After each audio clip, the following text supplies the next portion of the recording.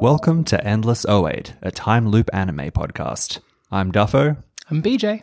It is 2008. We are watching and discussing anime from 2008, the year that it is. Isn't it a wonderful year? BJ, have you ever sent someone an email about anime? I'm going to be honest, I don't know that I've ever actually sent someone an email at this point. You've made it this far into your professional career in the year 2008 without sending an email. When I am, 12 years old about that? Yeah.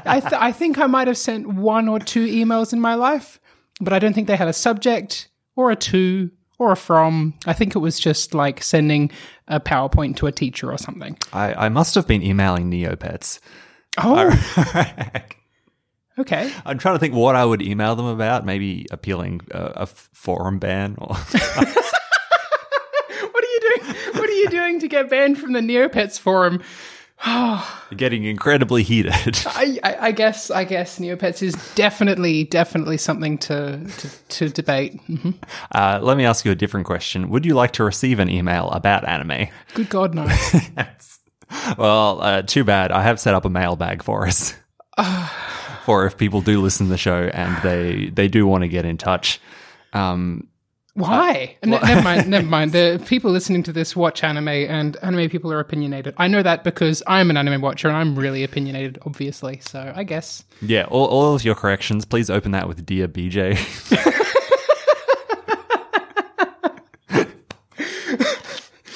Yep. So I was looking at Gmail, which you would know as the new email service. Of course, yeah. It's been around for a year maybe? Yeah, it's been public for about a year. I looked at it and I went, nah, I don't want to just make an address and just have to bin it when people move on to the next thing. Yeah. So I went for a classic. If you email us at endless08@yahoo.com. Oh, God. We will read it. Fun story. Not necessarily on air, but we will read it.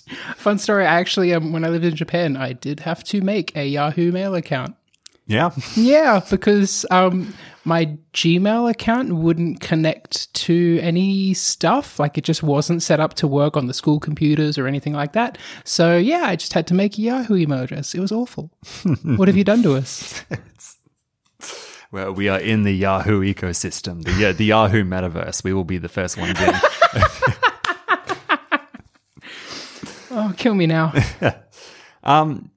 I know that it is the year 2008. Of course. But there are still some things I wanted to do to immerse us in the year 2008. Okay. I've pulled up an article here from Maximum PC magazine. Okay, a bastion of reporting. Yes, 10 things that are wildly overhyped in 2008. Okay. Was this one written in 2008? Yes, yeah. Okay. The year that it is. It's a new article. Of course. Number 10, multiple GPU video cards. Oh, really? Mm-hmm. Okay. Overrated. Number 9, the Nintendo Wii. Yeah, So much potential squandered in so many terrible games and so few high points. Hey, I mean, Wii Sports is a classic that's been out for a year and a half or whatever. Like, it's a classic now. Number 8, Will Wright's Spore. Yeah, 100%. Yep. Number 7, 64-bit computing. I'm sorry. What? Their explanation they've written here, PCs can address more than 4 gig of memory now. Big whoop. We want more native 64-bit apps. Oh, okay. I thought they were saying, we need less 64-bit. And I was like, no, that's not how that works.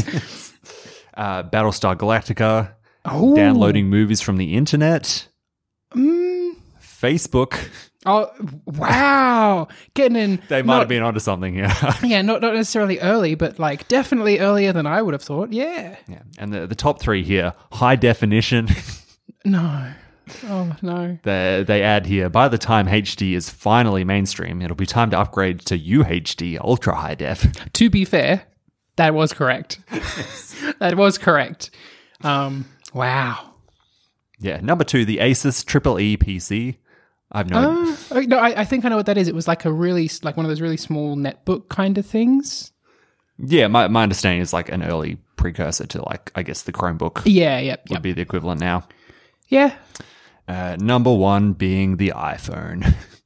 Oh, Oh, a device that has just launched this year in 2008. yeah. Wow. That prediction aged like, what's the opposite of fine wine? I think milk is the Yeah, go-to one there that it people is. say here. Oh boy. I mean, we don't know this. This is 2008. So yeah, he's totally right. It's the only thing I hear about. It's really annoying. Now that I've got you immersed and deep, Yep. we are going to talk about the anime we have just watched, Shigofumi.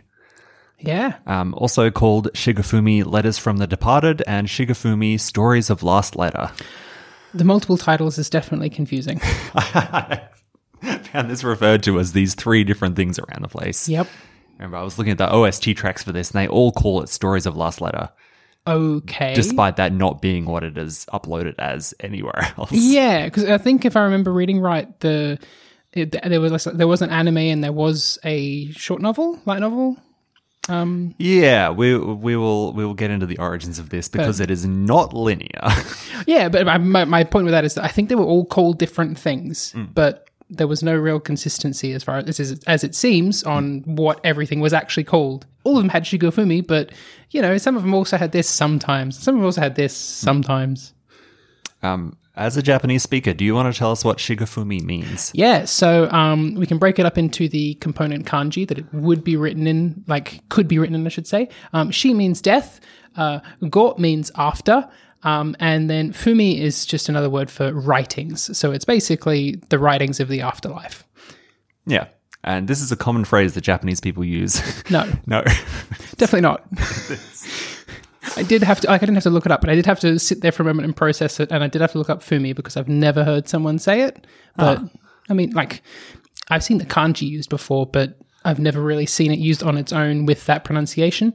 Having said that, I mean, I lived a daily life. I didn't exactly get involved in reading or watching a lot of TV or movies. It was mostly people don't talk about, oh yes, the writings of such and such in daily conversation when I'm, trying to teach English. Yeah, right, yeah. Yeah. We'll go into what the show is about in a moment, but I wanted to run through some production details first. Cool. This is a JC Staff anime. Okay. How familiar would you say you are with JC Staff? It's a name that I have heard before. I'm sure I've seen it in the intro and outro of anime before, but if I'm honest, I know nothing. Yeah. It is interesting because you remember last time we were talking about the content mill going from light novels to adaptations. Right. JC Staff at this period of time in 2008 they are a studio that is known for this. They go hard on this. Okay. And they have a mixed reputation because of it. Right. Yeah, okay. There's going through a lot of people at the time reading their opinions on JC Staff, they're like, they make a lot of good stuff, but they make a lot of really bad stuff. And it is because they just pick up a lot of source material for as cheap as possible. Yeah. And punch it through the system. And I imagine that then makes it hard to sift through it all and find the gold amongst the shit. Yeah, they are a throw shit at the wall studio. Nice. Well, look, they produced some good things in 2008. Toradora. Hey, we'll I've come heard of that around one. on. A Certain Magical Index. Oh, yes. Yeah, I've actually got some stories about that, but yeah.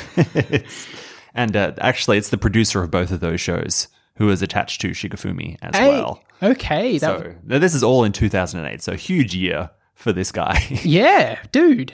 Yeah. Firing on all cylinders. Yes. So I had to message you about this because if you go to the Wikipedia page for Shigofumi, it will tell you it was created by Tomoro Yuzawa.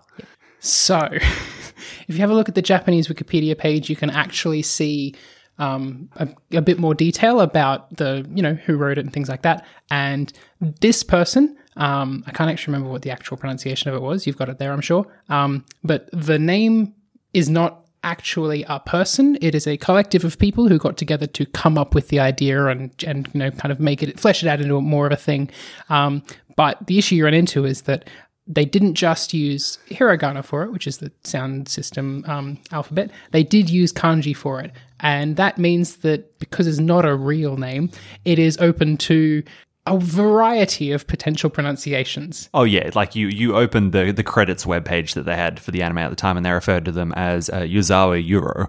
Yes. Which is different again. Yes. And so the issue for that is you'll hear the door at the end of that is like obviously the same. That one didn't change, but the tomo and the yu is basically that kanji means friend, and that could be pronounced either as tomo, as in tomodachi, which is friend, or yugata, which is like a close person, a close friend. And so, yeah, that's where that discrepancy comes in. And for whatever reason, the English site decided to say tomoro. Yeah. So when I was trying to look up this creator, I was like, who is this ghost person who I cannot find any other information about? It is not a person. It is 4 people. It's 4 people. I've got their names here. So they're from a mix of the 2 production studios that were attached to this. One of them is Bandai Visual. Okay. And the other is Genko. From the Bandai side, you have Jun Yukawa, who produced Code Geass. Ah. You've got Ichiro Okochi, who was the scriptwriter for Code Geass. Right, okay. And then for people that work more with JC staff, you have Yuji Matsukura, right, the producer we were talking about, who also did Toradora. Right. So Magical Index. The 4th person attached to this, Nobuhiro Osawa, is still not a hugely known name at this time, is someone who is still incredibly paying his dues and putting out C-grade the harem stuff. And right, okay. So my spirit animal, effectively. A few years later, he does go on to be the producer of Sword Art Online. I was sitting here thinking, you're building up to something. You're going to throw something at me. And my first thought was to say, you're going to tell me this guy did Sword Art Online, didn't you? But I didn't say it, because I was like, no, I'm going to make a fool of myself. God damn it. So these 4 guys who are all in the production side of anime, they get together and they come up with Shigofumi as an original idea. Cool. This show about people who are receiving letters from people in their lives who have died. Yeah. Whether that's family members or close friends or... And they can go to pretty much anyone. At one point, they have to deliver a letter to a cat. Yes. So, yeah, pretty cool stuff. It's a good episode. The other part of this that actually really threw me off, you were talking about the light novels. Yeah. Shash's first. Because they come up with this idea and they go, we are going to make this as an anime. They start working on it. It's obviously a very slow process. Yep. So they do the light novel as a side project. Right. And because that's quicker to do, that gets published first. Right. But then they obviously have edits they want to make. They go, oh, that doesn't work as well as this would do. So yeah, so you've got all these confusing interviews where they're talking about Shigofumi, the anime, being the original work. but then the release date of the novels is like a year earlier. Ooh. So it took me a while, but it all makes sense to me now. It's come together. Awesome. Yeah, do you want to give me a summary of Shigofumi?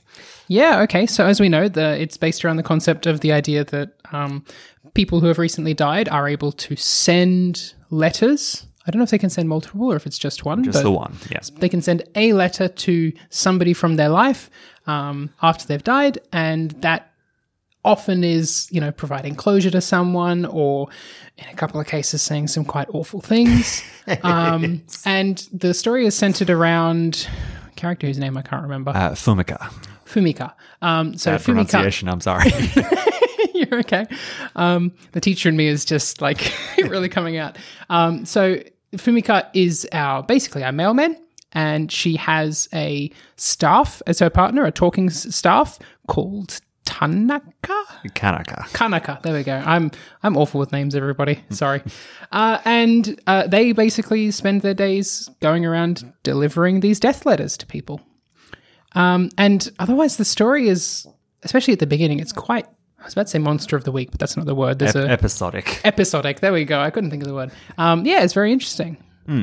Yeah, you do start out having these very enclosed stories where someone will have this tragedy in their life, and as they're all trying to figure it out, this male woman girl shows up with her magic talking staff. Forgot to note, this girl is like 12, 13?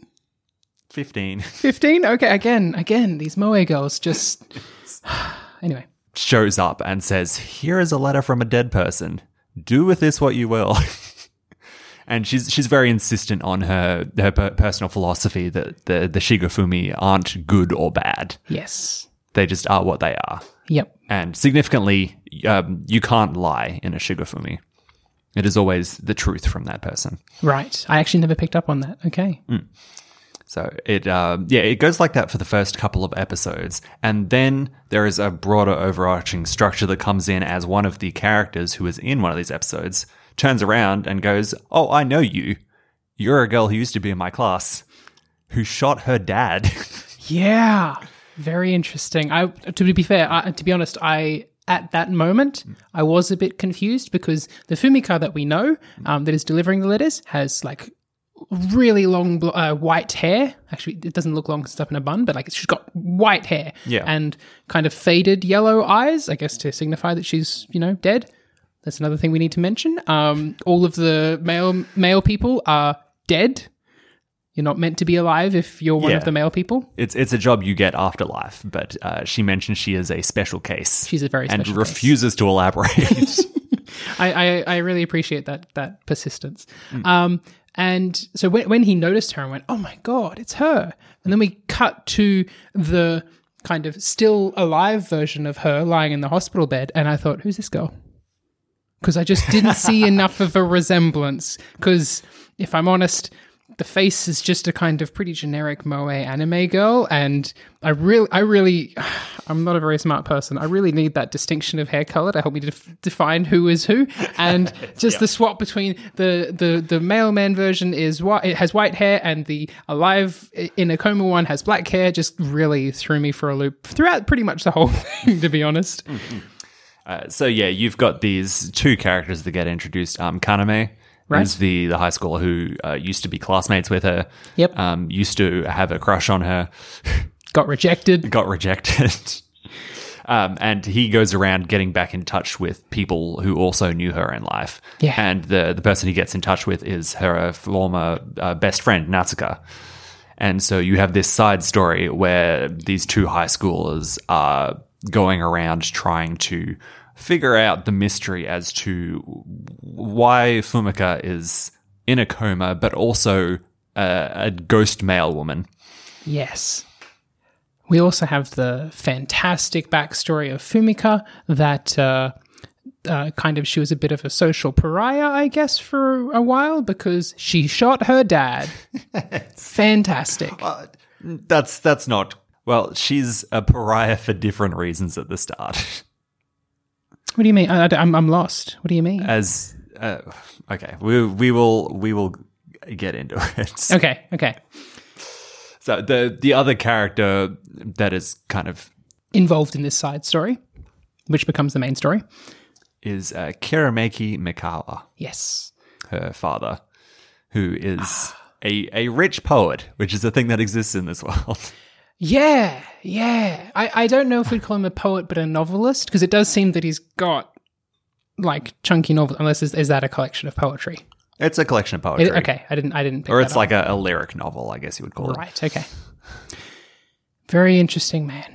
Yes, and he has kept his daughter in complete social isolation until she enters middle school. Yes.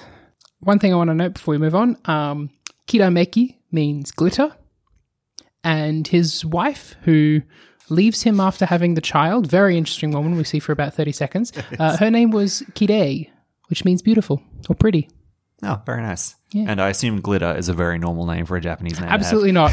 I did send you a link the other day to the Japanese, it's a relatively recent phenomenon, but it has actually been going on for a number of years, of kira name, which is basically like sparkly names. And it's when a parent will give their child a name that is not pronounced the typical way the word would be pronounced. An example would be if a child was given the name of Tenchi, which means angel, but it's pronounced as Angeru, like the English word angel.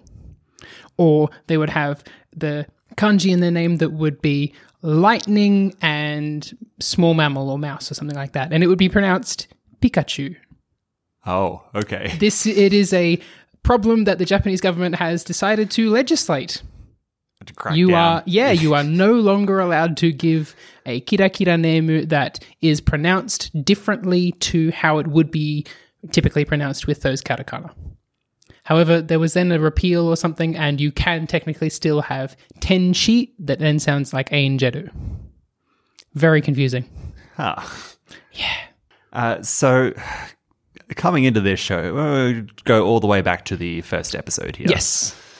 Tell me your impressions coming away from this one. I have my notebook here. They had a very efficient explanation of the setup. Like it was like all of 10 lines that was basically just outright explaining this is what a Shigofumi is. And it was like, oh, nice. Yeah, awesome. Great start. And yeah, there's a boy and a girl. The boy is making rockets at the top of an abandoned building. Yes. Very strange setup, but okay, I'm here for it. And the girl is just kind of hanging out.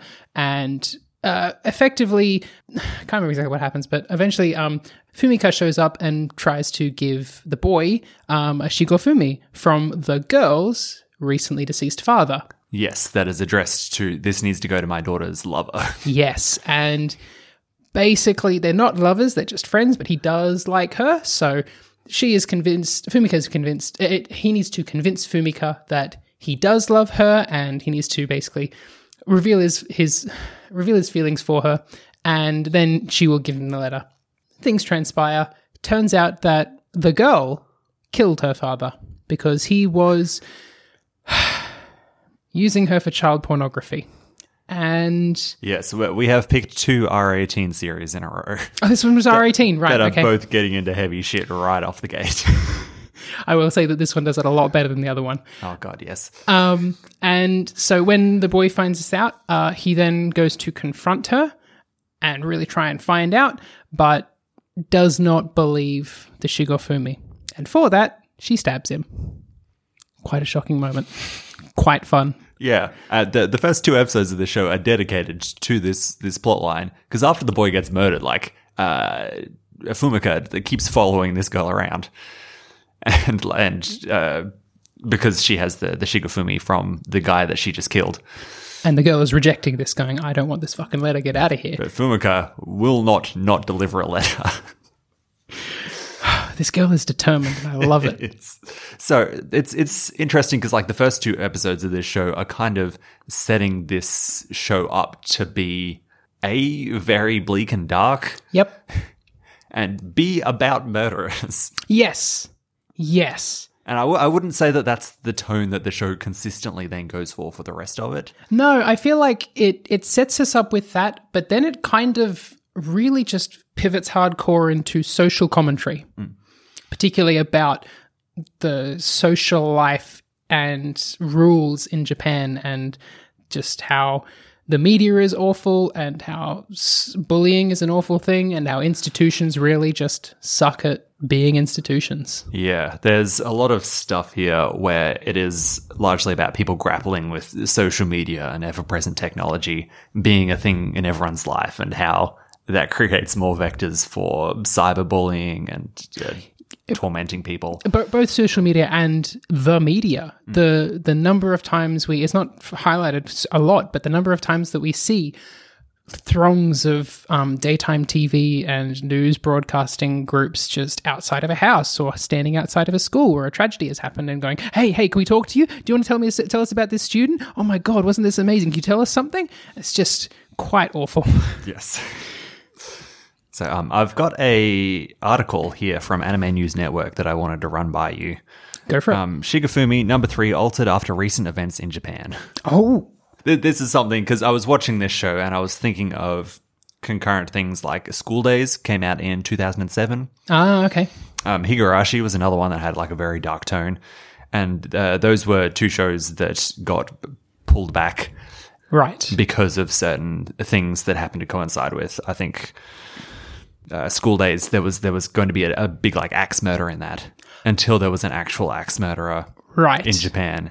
The official Japanese website for the Shigofumi television anime series announced that the 3rd episode, which was broadcast on January 6th, was, quote, altered in light of recent circumstances in the society at large. Yeah. Skip. The 3rd episode, Tomodachi, focuses on 3 friends after one of them commits suicide. The dead boy's father violently enters the friend's classroom to demand answers in his son's death. Yeah. The website notice includes an apology for the lack of advance notice on the change and asks on behalf of the staff and cast for the audience's understanding on the matter. Okay. So the context here is that there was a shotgun rampage. Ah. Right. at the time that this is coming out. Yes. And this is what happens in this episode. It follows this group of 3 friends. So yeah, the episode follows 3 friends. One of them is Kaname. Is that his name? Yes. Yes. This is how we bring him into the story. This is how we bring Kaname in. And effectively, one of them kind of daydreams about warnings, just for some rough stuff again. One of them daydreams about jumping off the train tracks. He gets real into suicidal ideation. Yeah. And he's like, is this normal? Are you guys all thinking about this? And Kaname goes, no. What are you talking about? But the other one, whose name I can't remember, also says no, but then kind of indicates that he has thought about suicide before, and then ends up committing suicide pretty much the next day. I have to ask, is this a good episode, an effective representation of suicide? Because effectively by the end of the episode, it feels like the friend who initially brought up the topic feels like by talking about suicide, he caused his friend to go and commit suicide. And that felt to me like the takeaway of the episode, that it was in some way that character's fault, which is it's not how suicide works in the real world. Almost always, I have not heard of any other cases of a suicide just happening because with someone who is having a relatively normal and non-traumatic life. There is pretty much always a trigger or a cause, and the trigger would not be somebody talking about it. When I lived in Japan, I at one point I was in not a leadership position, but I was kind of a go-to for people to talk to at one point in the area. And I had to sit down and have a chat with another foreigner friend who was working there, who used to work as a social worker. And I had to talk about and ask him, if somebody is feeling down and potentially at the level of being suicidal, what's the best bet? And this person said that the training that he'd gotten and what is apparently recommended is that you tackle it head on. You don't shy away from it. You say, are you feeling like committing suicide? You ask, do they have a plan? And by doing that, you can help to kind of confront them about it a bit. And it usually helps to prevent them from going through with it, because it's a big step to reveal that and then go on with it. And you've just got to be upfront about it. And that's where I learned that all suicide has a cause, and it's not talking about suicide. Yeah, it's a bit challenging because, as you've said, they really want to get the media impacts across on this. Yes. And what is a real thing is that suicide is somewhat mimetic. After a suicide happens, the likelihood of the people in that person's social circle that knew them committing suicide actually does go up. Right. Because it's something that is just on people's minds after it happens. Right. And the more time you spend thinking about suicide, if you were someone who was already really going through it, it's being pushed to the forefront of your mind in a way that it wouldn't otherwise. Right.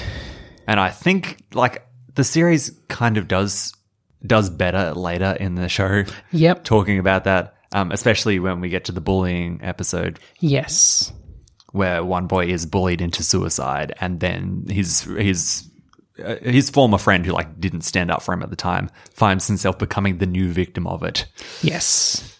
I those episodes were interesting, and I think the commentary was okay, but I do feel like it was very heavy-handed, and that I felt like that kind of bullying that we saw and the boys that we saw doing the bullying weren't particularly realistic, because it was just 3 assholes, not, complex actual people with potentially traumatic backgrounds who are lashing out. It was just 3 pure assholes.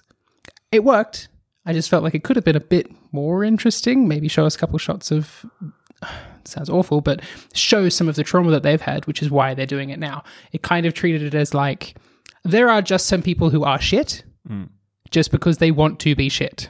And I was like, oh, I don't know. Anyway. See, I don't know I necessarily agree with that. If the show had shown this boy being bullied into suicide, and then it had taken an angle of, oh, but look at these poor bullies and they're... Yes. circumstances, like that would have also not really. Yes, I definitely landed understand right. that. I guess instead my takeaway might be that, I don't know, it felt a bit too over the top, like the bullying violence that was happening, and it didn't feel realistic. Now, if you were listening to this, you haven't watched this show, you might be thinking, this sounds like a really depressing show. There is comedy in this. There is definitely some comedy in this. Boy, oh boy. So, Fumika travels around with this magic staff that we talked about. And Aaron's rod is what they refer to it as, which is like a biblical thing. I figured as much. I didn't actually look it up. There is no follow-up on that. I think it is just a cool magic rod that they found on Wikipedia and went, yeah, let's chuck it in. There's some really cool imagery around them. Like they have this weird afterlife space where they go to charge the staffs. That was cool. And it's just a huge field of like hundreds of them underneath these purple storm clouds. I do have to ask or question, how long have Shigofumi been a thing? Because clearly there's a lot of them. And it feels like it's meant to be a thing that's been around for a while. Oh, yeah. You have this character that's introduced at the very end who they say has been a mail carrier for thousands of years. Yes. But it seems like only just now that people are starting to understand what a Shigofumi is, to the point that later on a character does end up kind of not pulling a prank, but threatening people. A character who is not related to our main characters, but somebody who it was the sister of the bullied boy who died. She ends up graffitiing the words Shigofumi and doing a lot of stuff related to that to kind of threaten and intimidate the three boys who were the bullies. Yeah, she's creating and delivering fake Shigofumi. Yeah, and so, like, has this not ever happened before? I feel like after 2,000 years, we would have some kind of record of that, and people would not be as shocked to see this woman and then here's a Shigofumi and be like, what the fuck is that? Like, you know. Yeah, I wanted to come around on this because Fumika, this mail carrier, she's got a very sort of like cold, introverted personality. While she's very determined to do her job, she is quite socially awkward and prefers to keep to herself. But she's been matched with this magical partner who is very outgoing. Like she's a staff who wants to turn into a human. Yes, quite an interesting thing. I did have a note here for episode 3 already. The staff is a bit much with these reactions during intense moments. Like someone's revealed something kind of shocking and she goes, oh my God! And I'm like, I feel like this is a bit of a somber moment. I don't necessarily want a high-pitched girl screaming. She's got a bit of Kingdom Hearts Donald Duck energy. Oh, that's it. You nailed it. Oh. Yeah. You have the second male carrier who shows up as well, Chiaki. Yes, the drunkard. Oh, I've never felt so represented before in my life. She's a legitimate dead person. Yes. Who died in a car accident. And her staff that she has is like a very serious, straight-laced, like male-voiced one who acts like, I think it says that they're AI run. Oh, okay. It's kind of blurry on how much of them is magic and how much of them is technology. Yeah. But to some degree, they are technology. They do fun things where they have like a crystal ball in the middle of them and it'll show up with little icons when they're like listening to something, or they have like a volume slider. Or there's like a clock shows up when they activate a certain ability. It's not a normal clock. It's got like multiple things on it. Very interesting. It's interesting stuff. The staves allow the mail carriers to like give them certain abilities. It can let them fly. It can let them phase out of existence. They're also just super powered because they're dead, and apparently when you're dead you get superpowers. Again, very interesting message to send. They've got the angel wings, yes. Yes, which only really get used once in a comedic scene when they have to again deliver the letter to the cat, and they have to chase the cat across the city, and they both are terrible at it. Yeah, this is the episode we were alluding to before, where both of these mail carriers have a letter to deliver to this cat.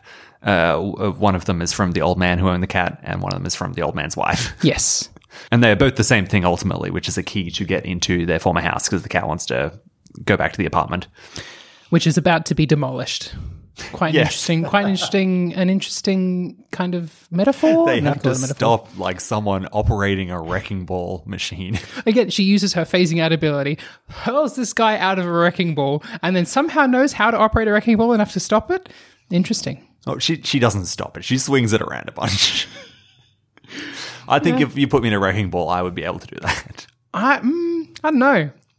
I don't feel like I'd know enough to be able to stop doing it. I feel like I just move things around and just make it worse. Mm-hmm. Knock out the house and the house next to it. So I feel like we should talk about Fumika now. Yeah, so absolutely. we've talked a bit about Fumika and the fact that like there are two of her, and the story is essentially when she was young, she lived with her father, and her father did not let her out really until getting into junior high school level. She's straight up like, I didn't see another person. Until junior high school. And during that time, her father, ever the eccentric creative, got his creative juices flowing by physically assaulting her by writing sharply on her body with glass fountain pens.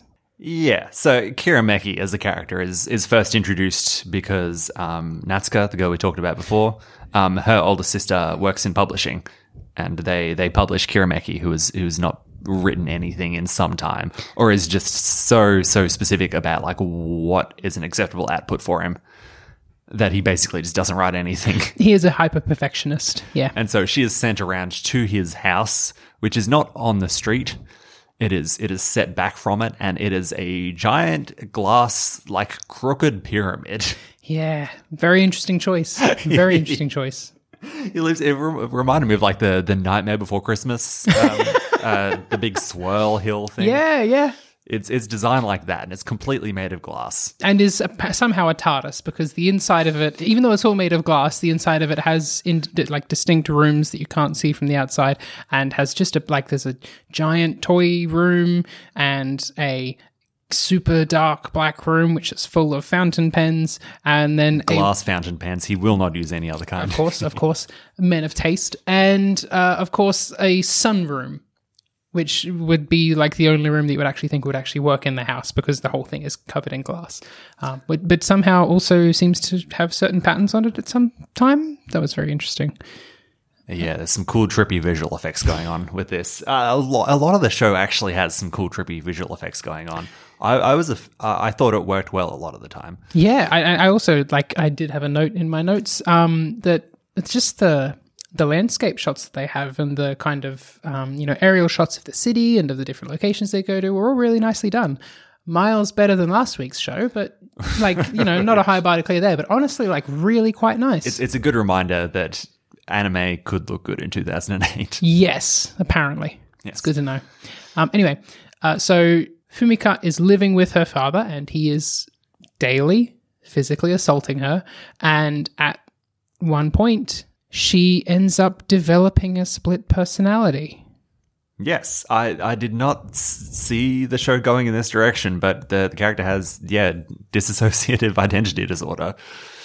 She has, both of them are called Fumika, although she refers to one as Fumi and one as Mika. I like that just artistically, because it keeps, I don't know, it feels right to do that. I like that symmetry to it. It's beautiful. Yeah. So Fumi is the version that goes into a coma afterwards. This is why Fumika can be a postal carrier, because it is Mika, her other personality that she has, that it can't be rooted in the body, and so it's instead become an incorporeal ghost.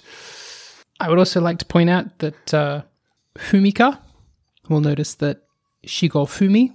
Oh. Fumi is that same kanji for writings, and the ka is song or music. So she's like the written song. Yeah, or like a composition or something. Interesting. Like Fumika itself, I don't think is an actual word you would use in daily use, but the kanji together, ooh. It's got a bit of a dark angle to it, though, because that's obviously what her father has named her. And who views her as a writing tool. As his muse as well. Yeah, to bring out his inspiration. The guy writes a lot of poetry about how beautiful death is. Yeah, there is a moment when he gets a letter. He gets a Shigofumi from a fan, And it was a fan who sent the Shigofumi because she was so moved by his writing that she killed herself. Yes. He then tries to light this letter on fire because he's like, this sucks. The writing in this letter is not good. Definitely a mood. I also want to point out that the sister, who is the working for the publishing house, then decided to continue working with this man. Nah, dog. Bad move. Bad move. Look, she makes some choices. Like right to the end of the series, everyone's like, we got to drop this book. He's like a child sex offender. And she's like, no, we got to publish it. Fumika develops this second personality, the one that is that endures and the one that protects. And then one day it cannot stand being assaulted anymore, goes to her dad's collection of guns. Beautiful guns. I like it. Good, nice touch. And shoots the man. Yes. Good job. And it is a big conflict for like the two personalities where they don't. Both of them are convinced that they are the one who shot the father. And both feel that they need to atone for doing this. They deserve some kind of punishment and must endure it. Yeah. Holy shit, that is a bad take. A really, really bad take. Well, the show is also of that opinion, though, right? Yeah. But, like, the take that this person who was physically abused deserves punishment for retaliating. Ooh, no, the show doesn't really push back on that. It kind of goes with it for the whole time. Even at the end, because eventually Fumi does wake up and then goes on to sue her father, which... yeah, great, do that. Yes, absolutely. But then views the intense media scrutiny and the threats, everything that comes with it, the social media backlash, as her penance. No, she does not deserve to pay any penance. She is a victim here. But the show doesn't really highlight that, I don't think. I feel like that's a problem. Maybe I'm just viewing the show as a lot more nihilistic because it's just a show that says it definitely is a nihilistic show. Definitely. It's a show that is interested in depicting what it is like for abuse survivors. I get that, and I honestly I think that it was pretty accurate in that. Like that was well shown, but I feel like we needed more of a refutation of and highlighting of this person is a victim. They should not feel ashamed and that they deserve punishment. I don't feel there was enough of a pushback on that from friends and everyone else. They kind of just went, oh, this is an awkward time. Maybe you should stop, rather than, reassuring her and going, you don't deserve this.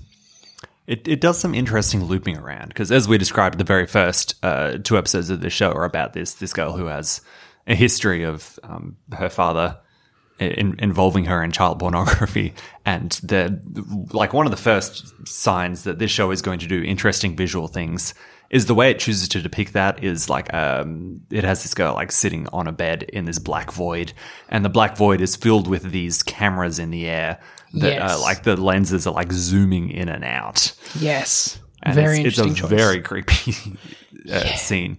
But and you see it mirrored later on when she's going through the media scrutiny after going public with the abuse, where people are constantly taking cell phone photos of her. Yes, and I feel like I should highlight here, in Japan, all camera phones will make a shutter noise when you take a photo with it. By law, Japan was having an issue with upskirt photos being taken, and so because of that the government passed a law saying that all phones that are sold in Japan must make a shutter noise when a photo is taken, even when the phone is on dead silent. It must make that noise, which then you would be hearing all of it. She wasn't just imagining all of those noises. Like, you would be hearing a loud shutter going on every single time a person went, oh, it's that girl. Yeah, you have the scene of her in the airport, and even just people like taking photos of their relatives at the airport. She's like every shutter could be someone photographing me, and she has a real hard time with it. Yeah, like we have some really well represented trauma in this. It's very interesting. Honestly, like I'm not an expert by any means, but like this is a show that has come to the table and said we are going to do DID. We're going to do multiple personalities. That's the thing a lot of shows and movies do quite badly. Yes. Do you know, I should have looked this up beforehand and I didn't. Do you know if DID can be a result of trauma? It is mostly a result It is of mostly childhood okay. trauma, yes. My only question of the kind of accuracy and the effectiveness of the portrayal was whether or not this could be a thing, because I know that I read The Immortal Hulk at one point recently, and part of that explored Bruce Banner's past as a child and the fact that the Hulk was a separate personality that he developed to protect himself from an abusive father. And I didn't look it up at the time. I kind of just assumed that it was a thing, but after thinking about it more, I wasn't actually sure that, because again, it's a superhero comic book. Like, Yes. I mean, maybe this is a thing that they've made up just to have a logical explanation for why there are so many different Hulks. But okay, good to know that. Okay. Yeah. I do know people with DID, actually. Oh, okay. My brother has a friend who has a split personality, and it came about as childhood trauma. Okay. He's like not very forthcoming about it in the way that a lot of people that have this are actually very private about it. Yes, I could which imagine. I think Fumika represents really well. Yes. But it's a thing he kind of has. My brother's friend has to disclose to people because the personality split kind of happened in a really bad car crash when he was little, and the personality on the other side is still very much like a young child in a car crash. Oh dear. Okay. Wow. Wow. It's a show that wants to go there, and it clearly wants to have conversations about all this stuff. It does so with mixed success, but like, I can appreciate that it took the swing. Yeah. It definitely took the swing and it did not shy away. And for that, it definitely deserves some props. Yeah. Look, we can step away and talk about some just production value stuff. Can we also talk briefly about the mum? Oh my gosh. What a character.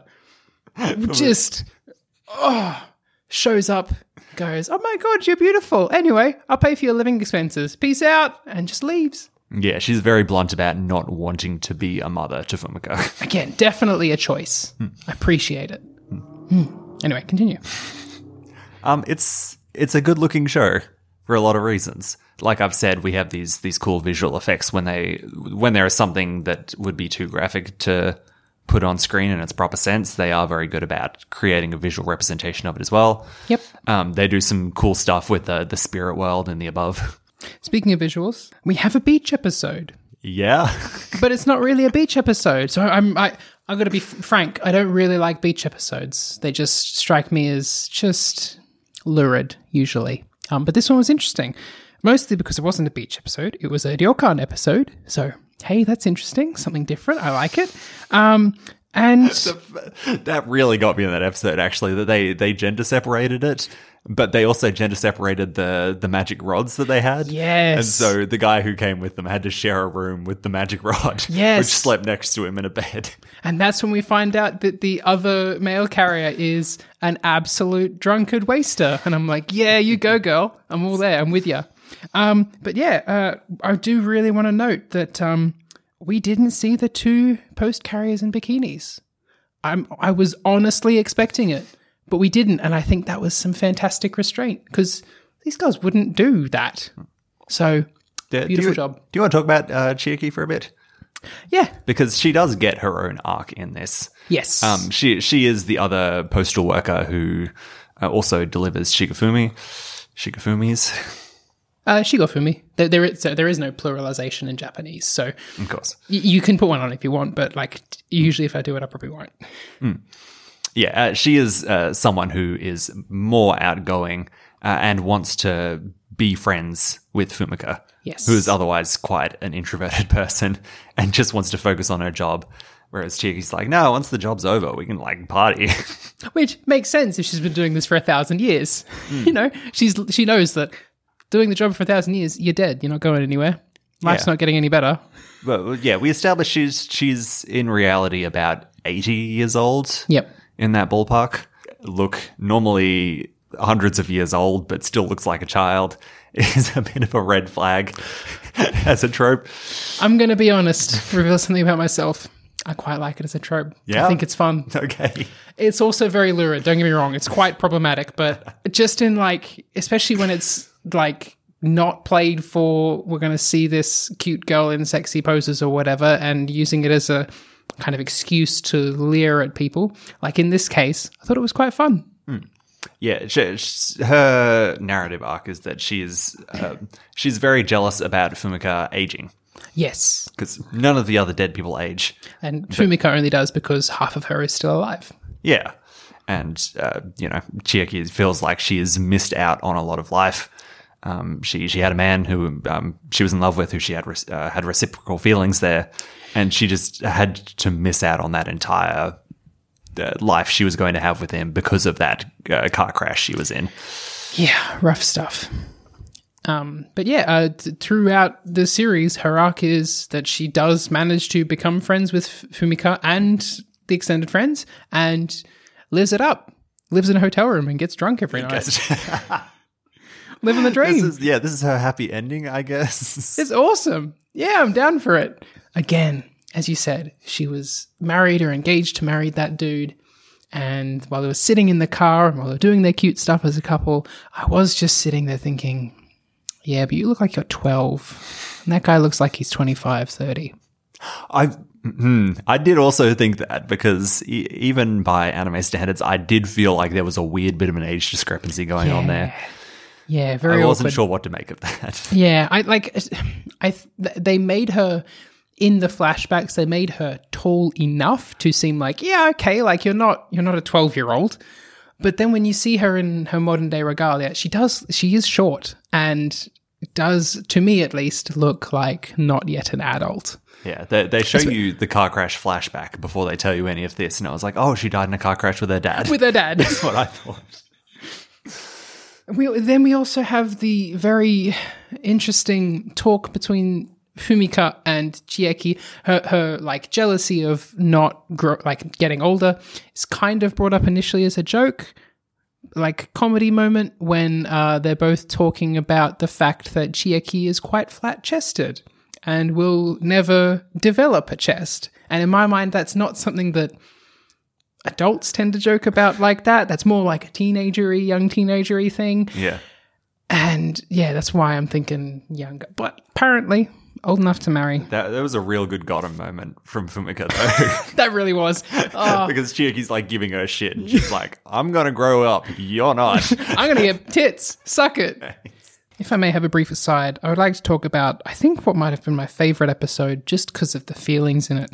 We get a relatively standalone episode of a man who we find out halfway through the episode has cancer, has been diagnosed with cancer. Yeah. And he spends his day taking the daughter of one of his mother's friends out for the day because he's at home. He quit his job because of having cancer, and he's at home listlessly doing not much. And he takes the daughter out to the arcade and goes to see a movie with her. Yeah. And importantly, he hasn't told anyone about his diagnosis. Yes. He's just quit his job out of nowhere. So everyone is very confused. And it was really just quite depressing. You know, he gets, as he's leaving the shopping center with the girl, he gets beaten up by a bunch of teenage punks, and then when saved by security, the security then arrest him and call the police because they think he's kidnapping the child, which was it was really depressing. But and then at the end of the episode, they're driving home, car breaks down, and he has to, walk down the highway to try and find a phone to call for a tow truck and whatnot, and the girl comes along with it, chases after him, and kind of convinces him that life is worth something, and then he gets hit by a truck. They give him a final hero movement where he pushes her out of the way of this truck. Yes, and I found it was very depressing. Don't get me wrong; I did cry a bit, but I found it kind of sweet as well. And I feel like, whilst the whole series is good, that was my favorite episode just because I feel like it was just really well done. Yeah, the guy in question works as an illustrator at a games company and suffers some isolation from his family because they don't consider it a worthwhile thing to be doing.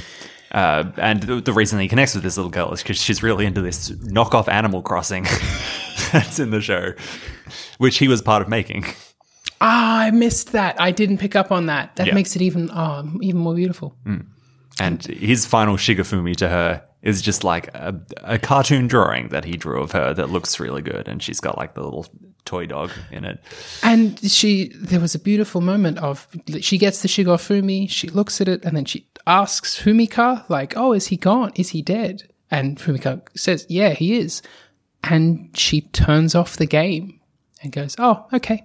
And just kind of, you can tell she's feeling something, but she just kind of accepts it and moves on. And I feel like the symbology of her, like turning the game off, really hit me. I don't know why exactly, but it felt powerful. The girl is still at an age where she's struggling to grapple with death as an idea. Yeah. Like they take her to the funeral and they show her the corpse. And she touches the corpse and goes, come on, wake up. What are you doing? And you can see the mum kind of like, don't do that. We don't do that. And it felt real. Yeah. So it is interesting that the show, having dealt with people at the end of their life for so much of it, does actually want to wheel it back and sort of look at that first moment of understanding death in your life. Gotta say, I would have loved if I had a cute anime girl come up and give me a letter when I was dealing with my first major death, because, it would have been nice, I think. The opening song. The opening song.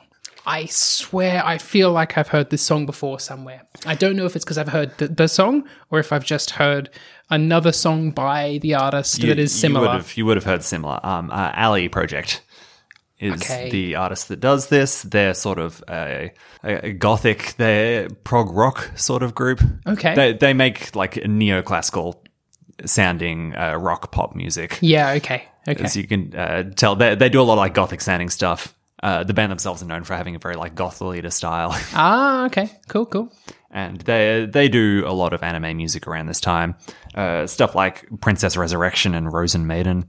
Ah, okay. They're kind of like the go-tos for anything gothic that you are working on. Right. Okay. Cool. Which is why they get roped into this here as well. Yeah, I mean, like they found a niche and it's working. Yeah, I really like the opening song. Yeah, it was really good. It was interesting. It was like more interesting than I remember other stuff at the time being. Definitely more interesting than last week. Yes. It's not the most flashy opening in the world. No, but it's like it's suitable. It's functional. Bold choice I don't know if it was a bold choice or not, but first episode doesn't give us an opening at all. I was very surprised. No, that's true. It only comes in later. Music is good across the board. I remember I talked about the music in the last one, so I wanted to come back around on it this time because they done a really consistent job of making all the music sound like it belongs to this show. Yes, a couple of themes get not recycled, but like a couple of motifs carry over through a number of different songs. There's a discordant piano melody that goes through a couple of different songs in a few different ways. Really nice touch. And very consistent about instrumentation. Yes. They're like, we're doing some spooky piano that's been recorded in a very empty sort of way. Yep. There's a lot of space in the recording around it. Yes. There's some, like these very clean guitar work. Yes. With zero distortion. And noodling away. And there's sort of this weird drone stuff underneath. And then when it's like particularly, dramatic or heartfelt moments, it'll bring in these violins and sort of fill in the space. The really dramatic violins, yeah. I'm a sucker for some dramatic violins. Oof. Yeah, it worked great. Like it stood out to me watching this, going, oh, like I went and looked a bunch of the songs up afterwards. The discordant piano reminded me of one of the tracks in Evangelion. There's a track in Evangelion with again a really like empty, slightly discordant piano, and fun fact about me, I'm a absolute Evangelion stan. I just can't get enough of it, and so that really hit me. Yeah. Oh, there was a great moment where in episode 3, when we've got our 3 teenage friends talking about suicide, like the main focus character of that episode goes home, and he plays a game that looks like it's played with a TV remote. It's a Wii. It was not a Wii. He's playing it on the Wii. It was not a Wii. Yeah, he's moving it. He's moving it around, and he's pressing the buttons. The Wii doesn't tend to do that. You don't tend to do both at the same time. Either way, my note was just, what the fuck game is this played with a TV remote? No, you see the Wii come back at the very end after she's woken up from her coma. And she gets invited over to Natsuka's house. And they teach her how to play Wii tennis. Yeah, that one was a Wii, but I don't think he was playing a Wii. He could have been. It felt really, really awkward. This show's commitment to showing off-brand video games is very funny. One thing we could talk about very briefly is getting back into like the representation of the media within this and how awful it can be and how social media can be. Again, I think because of my experiences in a Japanese high school system, the reaction of the school hit home quite well. The idea that, this big tragedy happens and the first port of call is not to reassure everyone. It is to say, nobody say anything to the media because that'll make us look bad. So shut your mouths. Don't do anything wrong. Yep. And it happens more than once. And I was just sitting there like, ooh, yeah, Japanese institutions coming in for the win again. Good job. Yeah, especially after the dad shows up with a shotgun and he's like threatening these kids, going, my son couldn't have just killed himself for no reason. One of you was bullying him. Yeah. After that, they're like, let's not talk about this with anyone. Let's not offer counseling. Let's not offer anything like that. Let's just pretend it does not exist. Great job. That being said, I don't know. It's great to feed a bunch of that stuff to the media. Absolutely not. But I don't know. It was the fact that, the angle of attack was not, are we okay? Do we need help? All right, let's not talk about this. It was, shut the fuck up. Don't say anything. They're going to talk to you. Ignore them. It's all your fault. And I was like, oh, damn. Okay. Yikes. Coming out of the show, would you recommend it? Absolutely. I would be sure to, with that recommendation, give a caveat that if you're not in a very good headspace, do not watch this. It's not going to put you in a better one. But yeah, if you're in an okay moment in life, absolutely. If you feel like you need to cry for a bit, absolutely. I think it's really interesting for what it is as this creative project coming out of these 4 producer guys who otherwise are not doing stuff like this. Yep.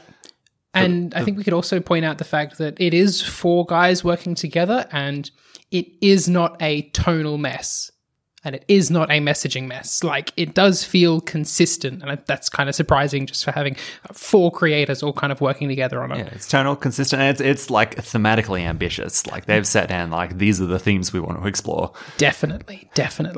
Which, for the people that wrote a lot of the light novels that they're adapting, a lot of those people would not have been sitting down and going, what are the themes of... They would be sitting down and going, oh, cool, girls, but they shoot people. Yay. Not interrogating any of the morals of that, but these guys did, and I really appreciate it. Interesting to see what they do given this level of free reign. Yeah. Thank you for listening to Endless 08. I've been Duffo. And I've been BJ. You can find all our stuff at endless08.com and on our social media. If you know a real freak, tell them about the show. We'll see you next time.